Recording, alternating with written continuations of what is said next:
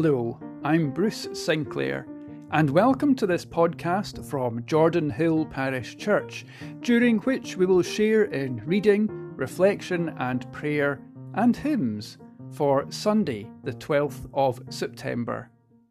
Today our service is led by the Reverend Linda Walker, and our reader is Robbie Mitchell. Our hymns come from Dunblane Cathedral and St Magnus Cathedral. Let us worship God together.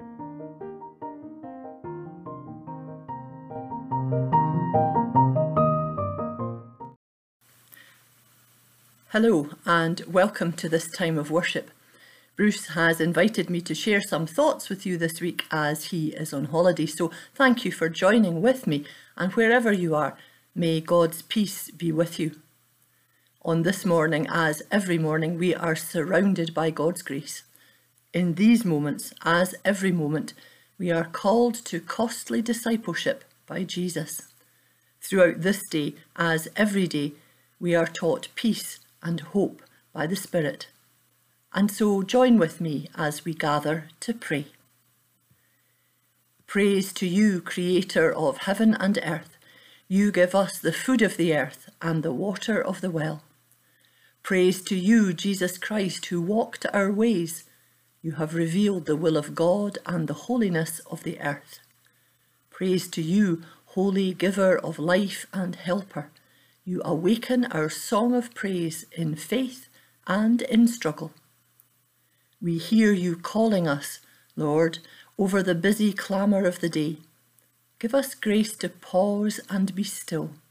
Still our minds, preoccupied with run-of-the-mill matters. Still our gaze, to see with your joy the wonder of your creation.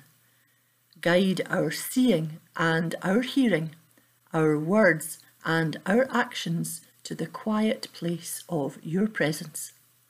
Stir in our hearts a new passion, a passion for justice and peace, grounded in your wisdom, a wisdom that we can faithfully pass on to others. Forgive us when we turn away from you, when we are distracted by our worldly cares, when we are wrapped up in ourselves, when we fail to pass on the good news. Forgive us when we fail to hear your words, when we are unthinking about the things we do and are unmoved by the cries of the suffering. Forgive us that we have not the eyes to see the wonder and awe of your creation and the radiance of your everlasting light. When we truly seek him, the Lord reaches out to us in his love and says, "Your sins are forgiven. Put them behind you. Now go out in my strength and live." And so we pray, let the words of our mouths and the love stored in our hearts stir us into action to care for the world and its creatures, to bring peace to the world and its peoples. Amen. Our reading this morning is from Mark's Gospel.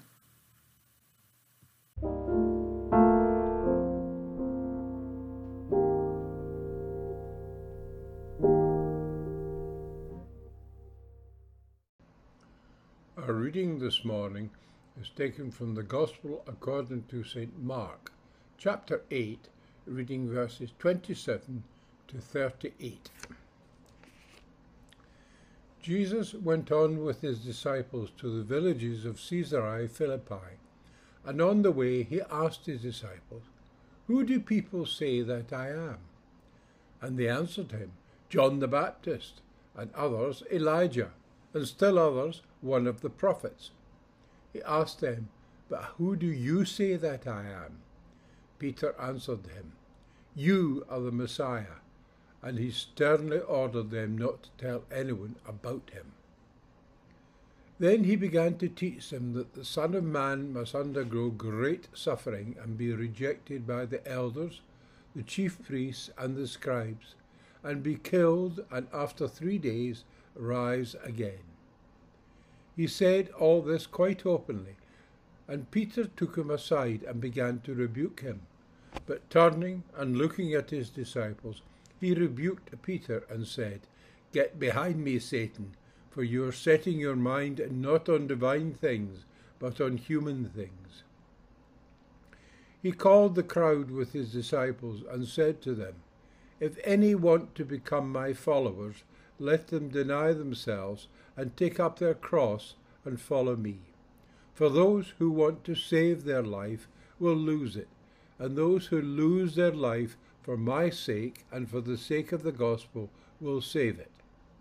For what will it profit them to gain the whole world and forfeit their life? Indeed, what can they give in return for their life? Those who are ashamed of me and of my words in this adulterous and sinful generation, of them the Son of Man will also be ashamed when he comes in the glory of his Father with the holy angels." Thanks be to God.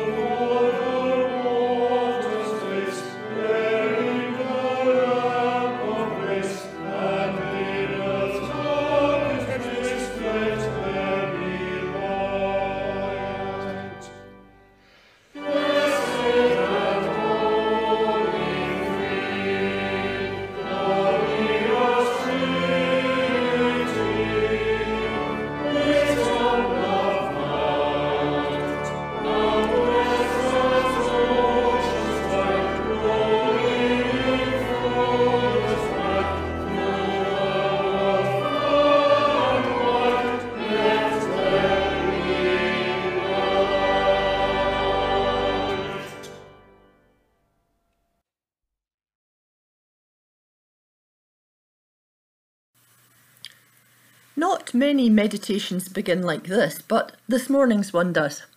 Once upon a time, long ago, there was a beautiful queen. She had a little daughter who was white as snow, with cheeks as rosy as apples, and hair as black as ebony, so she was called Snow White. Sadly, when her daughter was born, the good queen died. A year passed, and the king took another wife. She was very beautiful, but so proud and haughty that she could not bear to be surpassed in beauty by anyone. She possessed a wonderful mirror that could answer her when she stood in front of it, and so she asked, "Mirror, mirror on the wall, who is the fairest of them all?" The mirror answered, "You, O queen, are the fairest of all." And the queen was content, because she knew the mirror could speak nothing but the truth, in response to the most important question that she was asking it. There was a most important question in our Gospel reading this morning. We are in the middle of Mark's Gospel, and from here on in, we are heading towards Jerusalem and the events of the end of Jesus' life. He had come to a pivotal point in his ministry, and perhaps he needed to know just how much the disciples had taken in of what he had been teaching them. And so, having asked what the word on the street was about who he was, Jesus turned to Peter and said, "But who do you say that I am?" A searching question indeed, but it seems that Peter had his answer ready. You are the Messiah. Peter realised who Jesus was, the one who had come to save the people. But that was only the first step, and there was still some work to be done to make sure that the disciples realised just what kind of Messiah they were following. Jesus had some hard-hitting words for his disciples and for the people who had gathered to hear him, words that perhaps they hadn't expected, and words that were neither easy to hear or work out how to put in practice. Listen again to the end of our Gospel reading, this time from The Message, a contemporary translation by Eugene Peterson. Calling the crowd to join his disciples, he said, "Anyone who intends to come with me has to let me lead. You're not in the driver's seat. I am. Don't run from suffering, embrace it. Follow me and I'll show you how. Self-help is no help at all. Self-sacrifice is the way, my way, to saving yourself, your true self. What good would it do to get everything you want and lose you, the real you? What could you ever trade your soul for? If any of you are embarrassed over me and the way I'm leading you when you get around your fickle and unfocused friends, know that you'll be an even greater embarrassment to the Son of Man when he arrives in all the splendour of God, his Father, with an army of the holy angels." And what about us? When Jesus comes to us and says, "Who do you say I am?" what is our response? Are we able to join with Peter and say that he is the Messiah? And if we are, just what does that mean for us in our lives, here in what we hope is post-pandemic Glasgow in 2021? We have all learned much about Jesus and his life and teaching over the years, but it must have started somewhere. Perhaps you can remember when someone first explained to you what a story in the Bible was all about. Perhaps God spoke to you directly or through another person, and because of that, you became a follower of Jesus, one of his disciples. And since those initial stages, you have learned more by being part of a Bible study group, listening to the preaching of your minister, by following the example of others who have been travelling this faith journey for longer than you have. And as you have listened and discussed and watched, your commitment to following Jesus has grown, so that at some stage you, like Peter, have been able to say, "Yes, I know that you are the Messiah. I know you are the Son of God, Saviour." A few years ago, the Church of Scotland produced a resource called Conversations in Discipleship, which allows a group of people to tell stories from their own life experience and reflect on them together in a simply structured gathering that would last around an hour and a half. There are 6 conversations with a prompt to begin each one. For example, share a story about a time when your relationship with others shaped your journey of faith. In a situation where you know the other people present, this would be a safe space to explore what discipleship is all about, hear from others about their discipleship journey, and to share your own experience. These kind of opportunities are, I believe, very valuable as they build confidence and a sense of fellowship. I'm sure the first disciples told one another stories about how they had been called by Jesus and some of the experiences they had had along the way with him. We are all invited to be disciples of Jesus, to live life in all its fullness, and to know him as Messiah in our hearts and lives. So what are your own stories of responding to Jesus' invitation, "Follow me," and how have those affected and changed you and others? Have you ever wondered how other followers of Jesus describe being disciples in their everyday lives, and what has helped or hindered their journeys of faith? And much more importantly, what if our stories not only inspire and enthuse one another, but also allow us to share that journey of faith with others who might just be waiting for the opportunity to get involved? If there was one thing that the disciples learned and then experienced as they were part of his ministry, it was that Jesus, as they had come to know him, was not going to be with them in that form forever. It took them a while to understand what was going to happen, and their reactions to Jesus' explanation of what was to be the end of his life on earth were unsurprisingly ones of shock and fear. What were they going to do after he had gone? Rather than leave them powerless, rudderless, and without purpose, Jesus gave clear instructions as to what they were to do and how they would be able to do it. In the words we hear from the close of Matthew's Gospel, which are often called the Great Commission, we are called to go and make disciples, baptize them, and teach them to obey all that Jesus has taught us, all he taught the first disciples during his time on earth.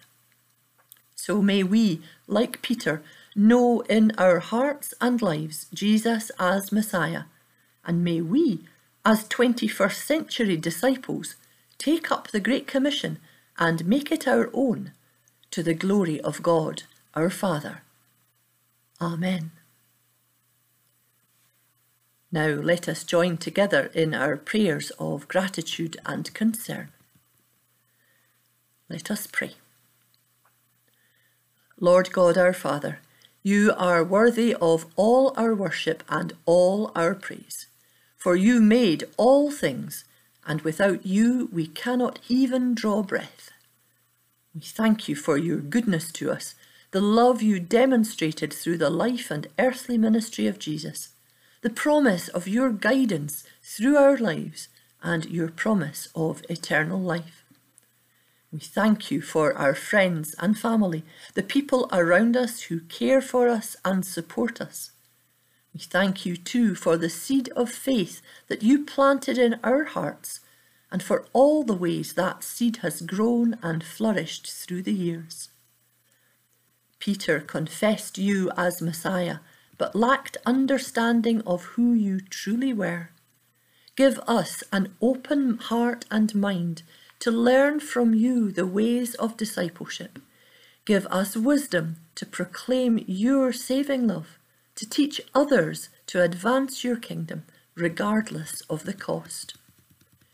We pray for all who influence our lives, those in places of government, in broadcasting and publishing, in politics and civic life, that they may be blessed with your wisdom in all that they do.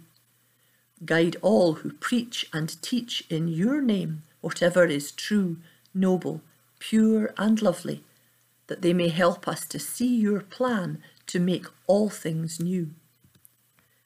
We give thanks for those who have accompanied us on our faith journey, those who have supported us when we lacked confidence and gladdened our hearts with your wisdom and understanding. We pray for all those affected by severe weather events at this time. Tropical storm Ida across a swathe of North America. Those who have lost families and friends, homes and livelihoods. And for those individuals and organisations offering what help and support they can. When we struggle knowing what to pray in such situations, take the thoughts of our hearts and in your mercy, hear our prayer.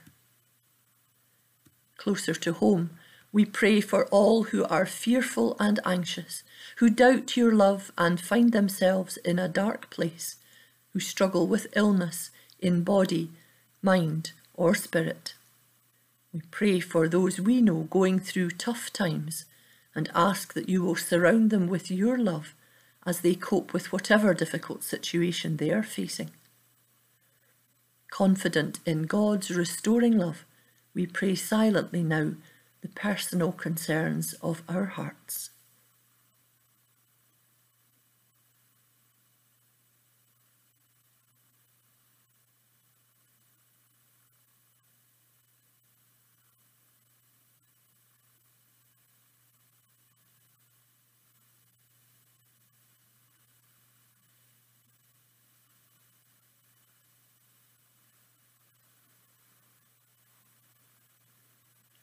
Gracious and loving God, so full of power and yet so personally involved with us, we bring all our prayers to you and sum them up in the words that Jesus taught his first disciples. Our Father in heaven, hallowed be your name. Your kingdom come, your will be done on earth as in heaven. Give us today our daily bread. Forgive us our sins as we forgive those who sin against us. Save us from the time of trial and deliver us from evil. For the kingdom, the power and the glory are yours, now and forever. Amen.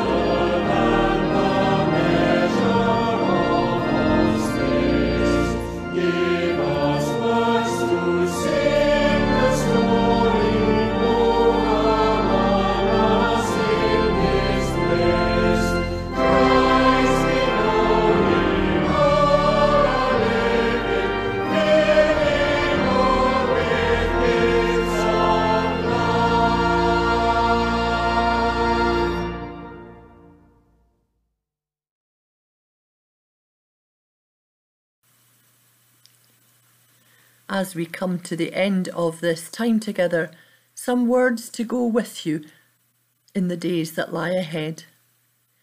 God sends you into the world with words of hope. Morning by morning, speak these words and live them out for others. Jesus calls you into the world with words of justice. Moment by moment, listen to the oppressed and challenge the unjust powers around you. The Spirit fills you with words of grace and peace. Day by day, sing these words so all may hear of God's presence in their lives. And as you are called and filled and sent, may the blessing of God, Father, Son, and Holy Spirit rest on and remain with you all, now and always. Amen.